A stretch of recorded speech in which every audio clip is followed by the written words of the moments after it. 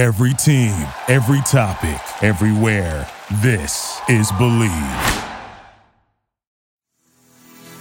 2 seconds. He'll get a shot off on the way. Got it! Finds one, and there's your game winner. On the move, all the way. Tucker will score. Sean Tucker with a touchdown. Gillen. Got it! Syracuse win! Are you serious? Oh! 5 down, 1 to go. Syracuse is playing for the national title. It's too long, and Syracuse is your national champion. Who's out? Who's out? Who's out? Who's out? Who's out? Who's out? What's up, Syracuse fans? It's Mike McAllister from allsyracuse.com with episode 75 of the Believe in Syracuse podcast presented by Bet Online, Hoffman Sausage Company, and Purple Banana. We have a fantastic episode for you this time. We will recap Syracuse football's win over Colgate to start the season 1-0 and take a look ahead at the Orange's Week 2 matchup against Western Michigan. But it will not just be me this time, as I have 3 fantastic co-hosts with me to discuss all of this and more. Joining me are Josh Crawford, Griffin Della Penna, and Sydney Supple, all who write and cover football for allsyracuse.com.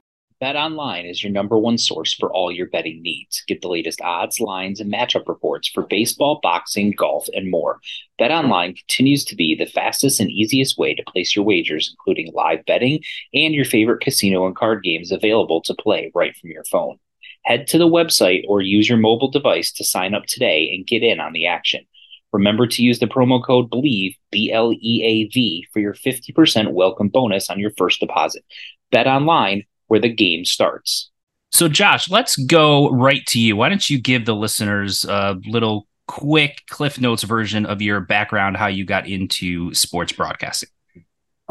Former D tackle at Prairie View A&M. You know, a lot of you recognize my content from last year. I was in and around covering the beat for basketball and football. So ingratiating myself into the upstate New York community, you know, having a year of experience and also playing football. I've always been a pretty opinionated guy, so I've been able to, you know, let that spew out and having a job. And, you know, I do great things with great people, as the 3 other, you know, beautiful people on the screen. So I appreciate it. It affords me opportunity to talk about the thing I love the most, which is sports. And for those who are longtime listeners of the show, you remember that Josh often referenced Memphis last year a bunch of times. The most beautiful land in the world. 901 Day just passed a couple of days ago. And he now loves Central New York more than Memphis, so that's good. And the hyperbole starts already. The hyperbole starts already. That's right. I mean, Syracuse won 65-0, and they were the number 2 most efficient defense, I think, in the country. So, I mean, national championships on the horizon. So we're not doing hyperboles yet. But Griffin, let's go to you. Let's give the listeners a quick background on yourself. Yeah, what's going on, everybody? From Buffalo, New York, originally, so not too far away, right down the 90. I went to Canisius College, small D1 school.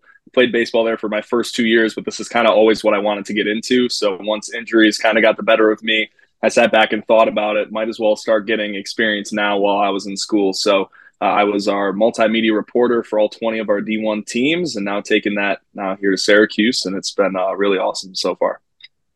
And for those, obviously everyone's listening, you can't see, but I can see. And in Griffin's background, I see a Stephon Diggs jersey. So obviously, and a Bills logo back there. So from Buffalo with the Bills stuff there, all on brand. Sydney, let's go to you next. Let's give everyone a little background on yourself.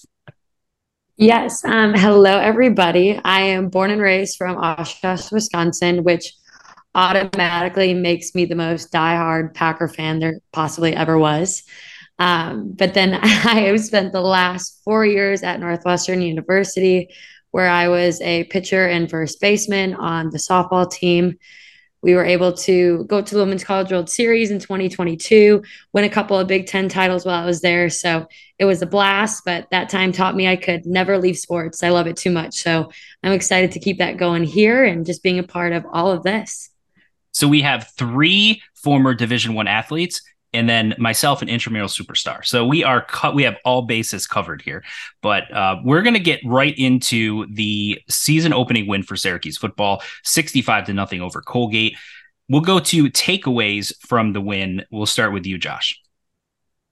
one of my biggest takeaways, I talked about wanting to kind of handle business against the FCS opponent, but unlike last year, you want to come away from this game mostly healthy, and we were able to do that. No season injuries.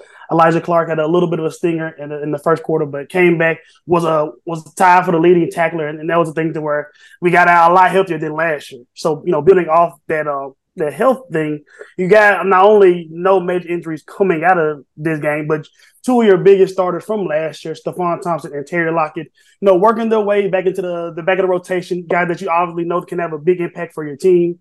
But the fact that they were out there in the twos, especially Terry not being listed on the depth chart, and see them moving around and making plays, in more limited snaps than they'll play now than ultimately once you get into conference play, it was good for those guys to look like, about 80, 85, 90% of their former selves.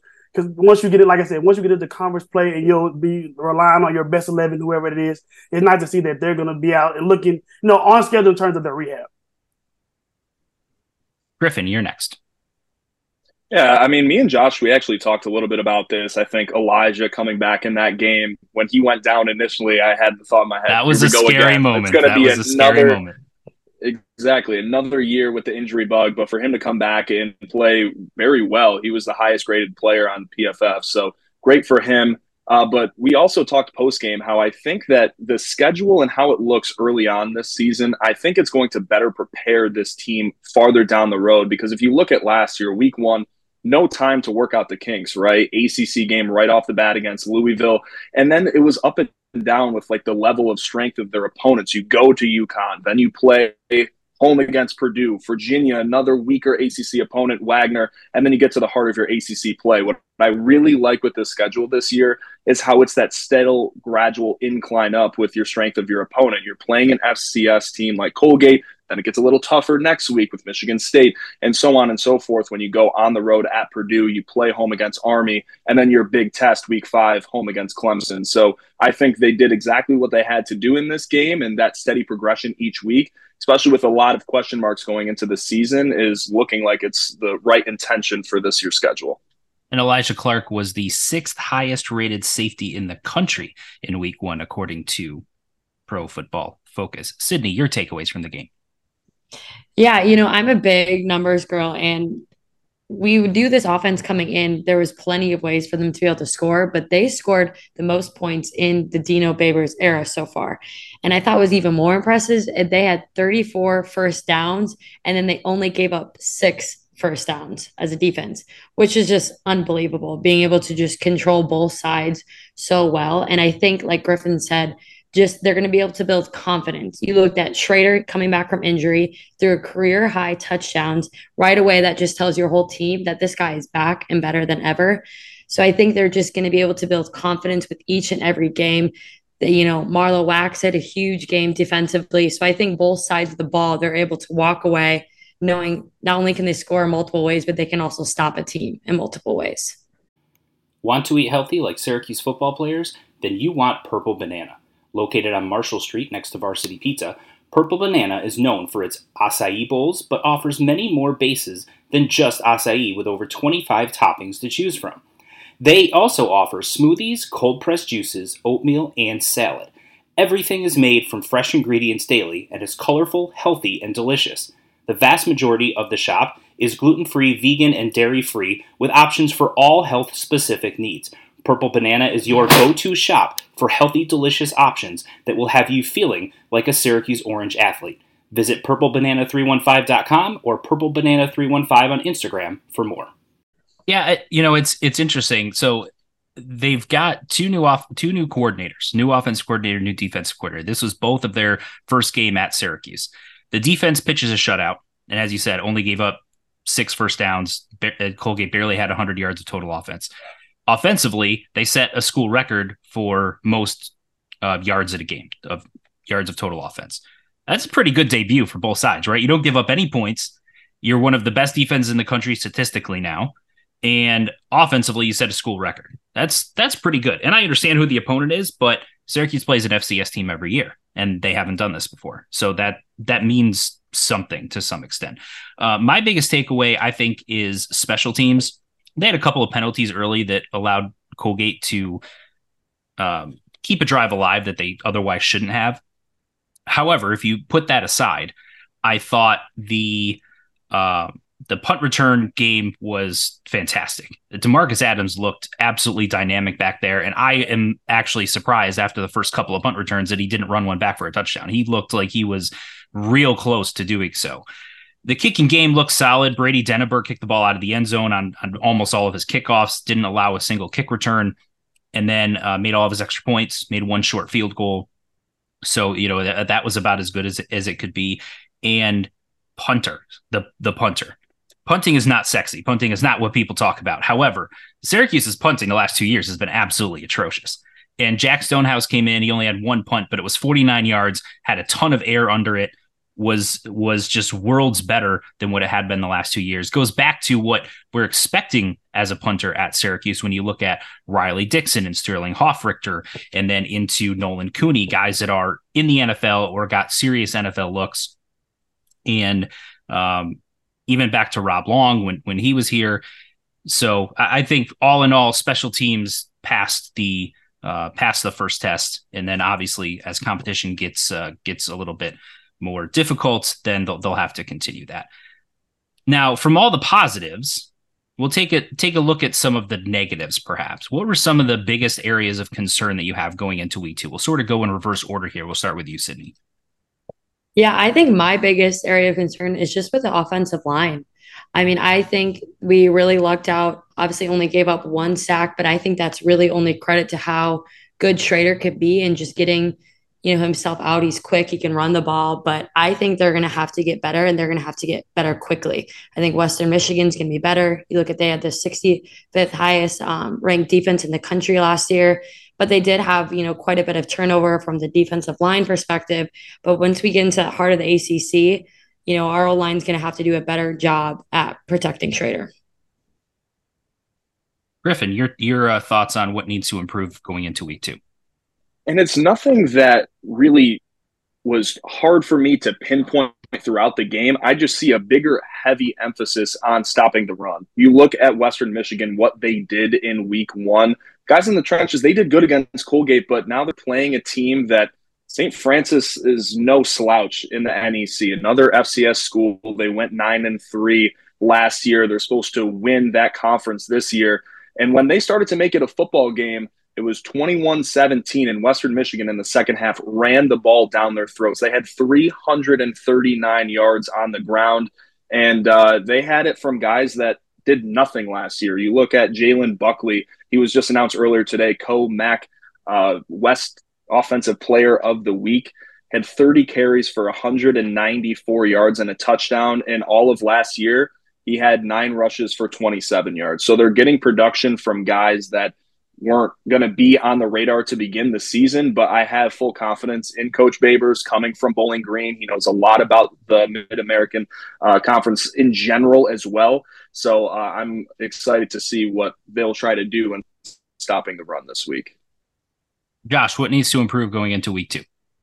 I think my point of playing a little bit to both of those, like talking about warming up this run defense, I think that was a struggle point last year. Just that 3-3-5 with those 3 down linemen, especially with the smaller interior guys that SU's going to deploy, it's always going to be a thing to emphasize in terms of, bringing pressure to, stop outside zone, making sure that you're, having A and B gap blitzes. So to plug those middle, those inside zone type of stuff for your running backs that they won't have easy creases.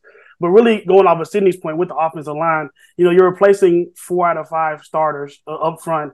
And it looked like, the main guy that your most senior guy, the guy with the most experience, Chris Blythe, is the guy committing the 2 false start penalties to start the game. So I know that that was a thing that a lot of people was talking about in terms of a swing skill in terms of the success of this team.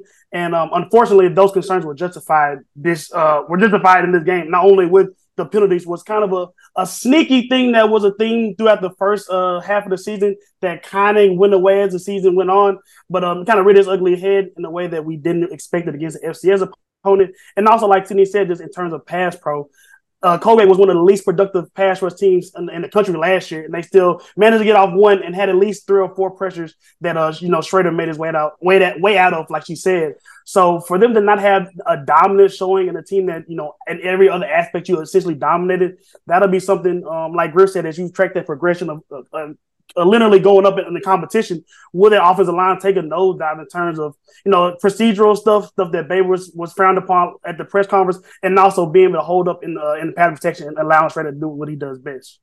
It's tailgating season, and no one does it better than Hoffman's Sausage Company. Beer bratwurst, jalapeno cheddar sausage, kibasi, and bun-length chicken sausage. Add them to the menu with classic German franks and snappy grillers, and fans will go wild. Proudly made in New York since 1879, when you bite into a Hoffman, you experience a little bit of upstate history. Taste tells, Hoffman is a proud sponsor of Syracuse University Athletics. Yeah, to your point, I think penalties is a huge area of emphasis. It seems like it has been almost every year, the Dino Babers era. I know it was an issue last year. They were one of the most penalized teams in the country. They did get better down the stretch, but oddly enough, as they got better with penalties, they lost more games. So maybe they need to commit more penalties. I don't know. But, in week 1, they had 4 first quarter penalties, and they only had 3 after that. So which team are they? Was it just game 1 jitters that caused some of those issues in the first quarter, and the rest of the game was pretty clean from that aspect, and that's what you expect in week 2? Then, perhaps I sort of forgive those 4 first quarter penalties and look at this team as one that's going to be more disciplined than it had been in the last couple of years at Syracuse. But it is still an area of concern. And until I see it, it's going to be something that I monitor. And we're doing like a level of nitpicking too in a 65 we nothing are, to win. Absolutely. Like it's definitely things where we're picky, we're throwing straws in terms of just like I said in my article earlier this week, we're expecting to win, but to win in the right type of way. But ultimately, like you said, the scoreboard is the scoreboard, and we're doing a lot of projecting in terms of stuff that we can see concern about that didn't really manifest itself out on the field on Saturday. Yeah, but at the same time, if you're committing 10 penalties a game, but you're winning every game by 4 touchdowns, no one cares, right? I mean, Correct seriously, right? So at the end of the day, what the final score looks like is really what's going to dictate it. But that aside, the other issue is, and I know 2 of these of the 3 turnovers that happened for Syracuse were by backups, guys that you're not really expecting to play prominent roles. But that being said, they did turn the ball over 3 times against an FCS team. And I don't care if you're on your 3rd or 4th string guys, they still need to hold on to the ball. Right. I mean, it was 2 fumbles. And so you got to hold on to the ball. They have to be better with ball security, regardless of who's in there. Syracuse has had to go to backup quarterbacks in the last couple of seasons. Seems like most seasons under Dino Babers, they've had to at least use 2 quarterbacks during the season. And so if you're going to 2nd and 3rd guys at different points during the year, you have to be able to rely on them. So putting the ball on the floor, on the ground a couple of times, not a great thing. And I'm not exactly sure what happened with Garrett Schrader at the end of the first half, if there was miscommunication on the route there, but it was an issue. Something happened. They made a mistake. Schrader threw the ball to a spot where he expected a receiver to be. The receiver wasn't there. I don't know whose fault it was, but when you start playing against better teams, you can't make that mistake and have it not cost you. It happened. It didn't cost them against Colgate because they were worlds better than what Colgate is from a talent perspective. But those are two areas I'm looking for Syracuse to clean up. And Griffin, to your point, Western Michigan ran the ball exceptionally well. They averaged a little over 5 yards a carry. So did Syracuse. So both teams ran the ball very, very well against FCS level opponents. But Western Michigan's FCS level opponent was of a higher caliber than what Syracuse's was. That said, St. Francis threw the ball for 230 some odd yards against Western Michigan, including a touchdown, didn't throw a pick. So they were able to move the ball a little bit through the air. And I think that's something that Syracuse could look to exploit this coming week. One note before we get to our last topic, which is if the week 1 outcome changed what you look at for Syracuse and what their outlook is for the rest of the season. But 2 future Syracuse opponents lost some head scratchers this week to start their seasons. Purdue lost at home in a somewhat close game, but not, that was a game I think that Purdue is expected to win. Boston College lost at home to Northern Illinois. Purdue lost at home to Fresno State, 39-35. Boston College lost to Northern Illinois in overtime. two games that both teams, I think, expected to probably win pretty handily, and yet both fall. That's how college football works. So just get quick reaction from each of you on those two opponents, and if it changes how you view their matchup with Syracuse later on in the season. Josh. You don't want to disrespect an entire fan base and a whole thing, but BC is BC. You know, they got their little Matt Ryan days. And, actually, you're right. Yeah. With your Eagles fandom flying high, actually, I do. But for the sake of this, if it's Cowboys fans, then yes, we disrespect them at all costs. Definitely so. Shout out Pop. But no, Cowgirl season is out here. But BC is BC. They're a perennial ACC dweller, and I think especially with Phil Jerkovich transferring to Pitt, it's not going to be a thing. There was a lot of expectations for them anyway, so. Kind of not a one-off, but just kind of sign of things to come for their program. But honestly, with this Purdue game, it was a very interesting, upset in terms of this being looked at that swing matchup to determine, more success going to the middle of this year. We reviewing some of the tape of their loss. Fresno State obviously having that Pac-12 background or whatever the remnants of the Pac-12 is. They're going to do a lot of arrogant out. Jake Hefner was one of the best QBs in the country last year, but that was something that Purdue was really able to get exploited through their secondary. They didn't already have a lot of depth last year. Back there last year, and you had a guy like Corey Trice, a bigger corner, going to the NFL. You got Tyrone Tracy, and that's about it. So they lost a little bit of talent on the defensive side of the ball, and the area that was already weak for them got a lot weaker. And flipping to the opposite side of the ball, there was a decent amount of expectation for Hudson Card, with some of his play in Texas. But just the amount of chemistry and knowledge that Aiden O'Connell had in that system, being there 6 years, you're not going to be able to replicate that. And you're not, talk about chemistry and him, what he established with Charlie Jones early in last season, knowing him well before he got into the program, just that level of trust. Carter's not going to have any of his receivers. So you throw all that into a pot, and you have a first-year coach coming into Purdue. Very underwhelming performance. So it's not going to determine the entirety of their season. I don't think that it should be a thing to where we should necessarily look over them at all. But definitely not the best start to the Ryan Walton era out in West Lafayette. If you give up 487 yards of total offense at home to Fresno State, that is a huge red flag. Griffin, your reaction to the two losses from Purdue and Boston College?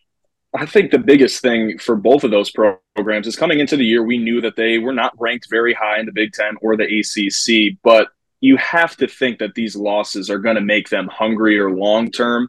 It's obviously quicker in terms of when Syracuse is going to play Purdue, but anytime you lose a game to a program that you're paying to play you and to fly them out and to come, that's just a really tough look, but you have to expect an increase of play from here on out.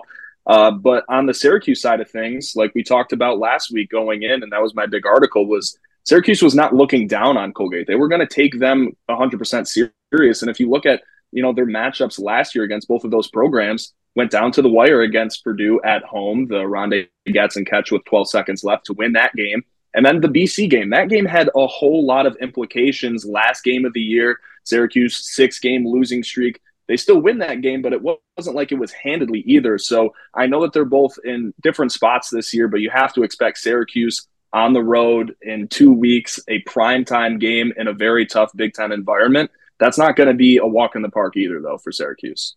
No, and the interesting thing is Syracuse plays Purdue in week 3. Purdue in week 2 plays at Virginia Tech. It's entirely possible you could get an 0-2 Purdue team playing at home that is going to be extremely desperate trying to get a win in that situation. And it almost reminds me of a few years ago, I think it was 2019, Syracuse was ranked in the top 25. They were fresh off of the 10-win season, and they played Maryland in week 2 that year and got absolutely destroyed at Maryland. I think it was 52-10, or it was wasn't competitive right from the start. Maryland was not good that year.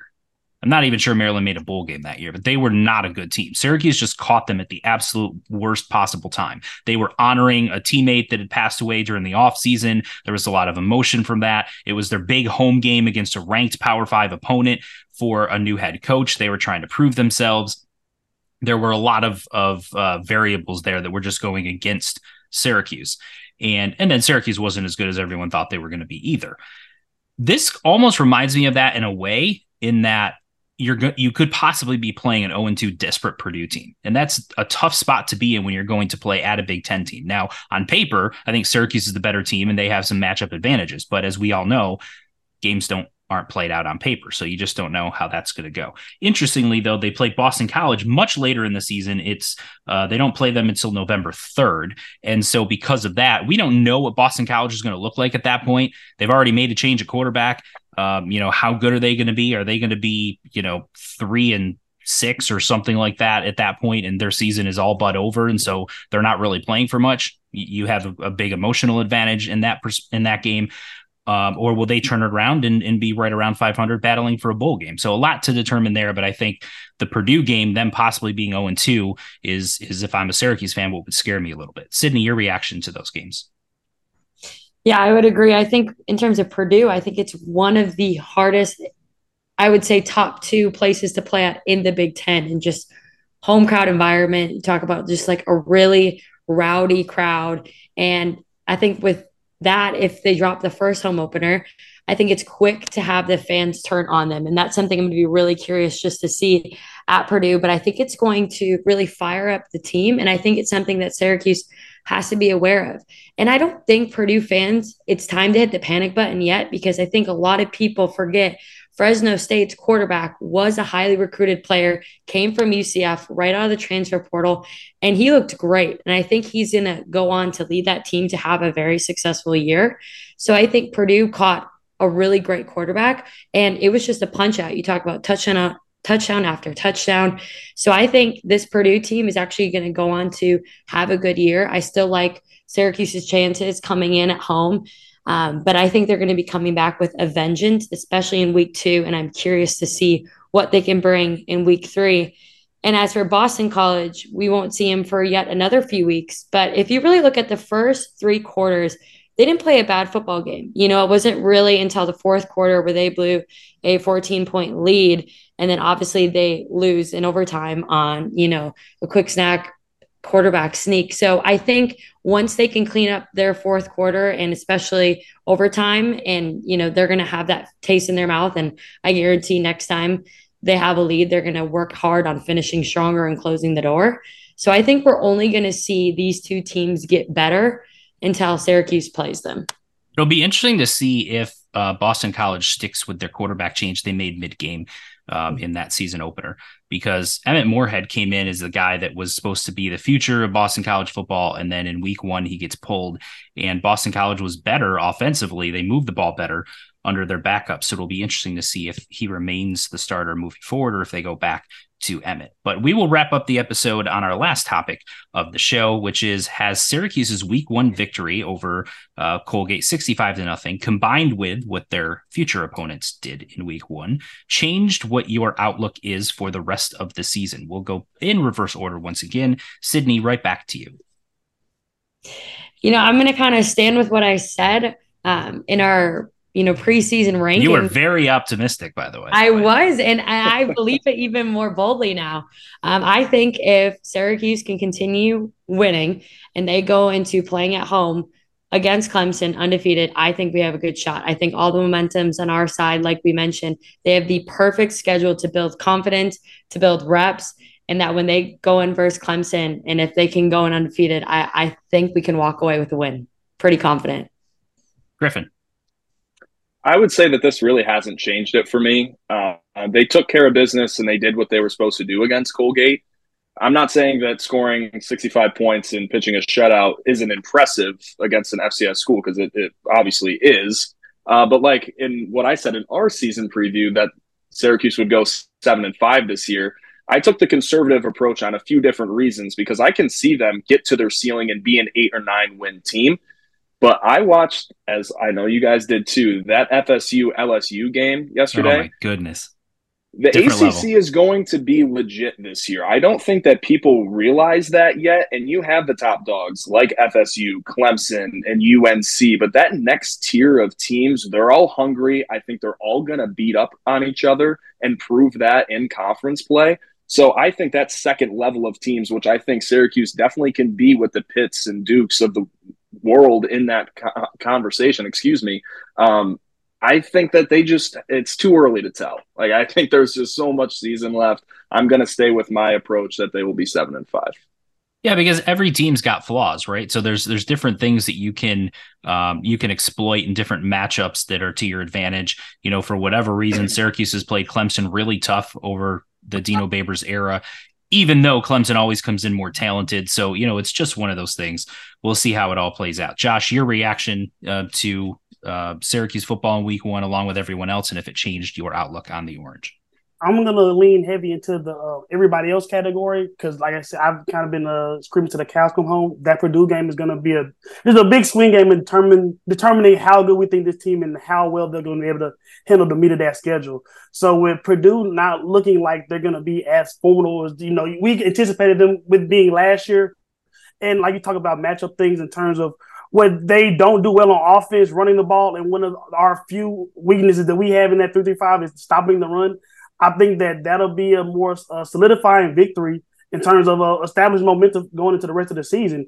And talking about recently updated information, like looking at this Clemson Duke game, Clemson is not the dominant Clemson of pads that we're looking at in terms of being a playoff contender and running the table in the same way that, like Griffin said, FSU looks to be the big dog this year. So momentum is a big thing in sports. If you can build up that 3-0 momentum, that 4-0 momentum, going into the meat of your schedule and playing a team like Clemson tough, like you did last year, and just a few penalties and a few misguided decisions by Schrader, ultimately determine that outcome. If you can build upon that momentum and have some confidence going to these games, you can have a game where you punch above your weight and you really start to get it, because the Sydney Supple realm of expectation in terms of getting those 8 and 9 wins. So that'll be interesting to see if, like you said, it's week 1 still. We have a lot of time for adjustments to be made. Got teams to study up on film, tendency to really solidify themselves.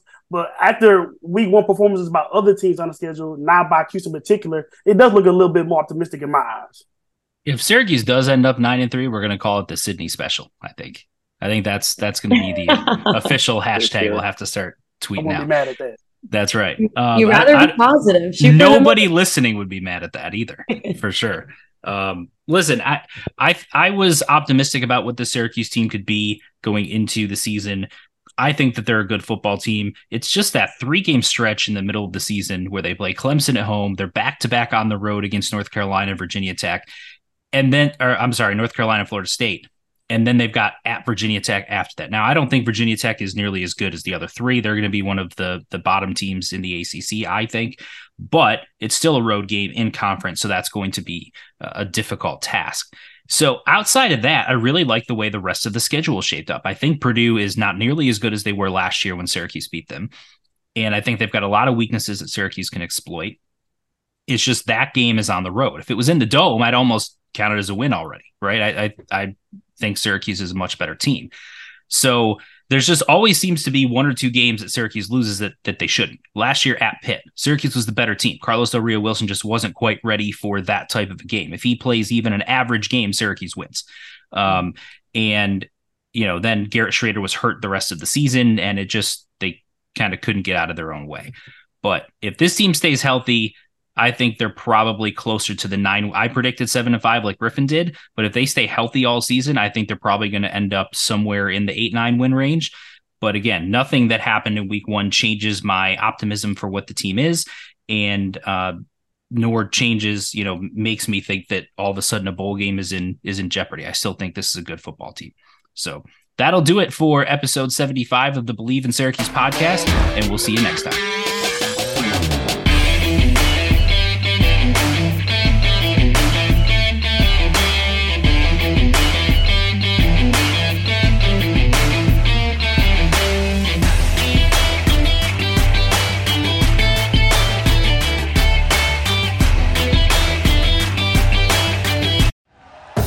Thank you for listening to Believe. You can show support to your host by subscribing to the show and giving us a 5-star rating on your preferred platform. Check us out at Believe.com and search for BLEAV on YouTube.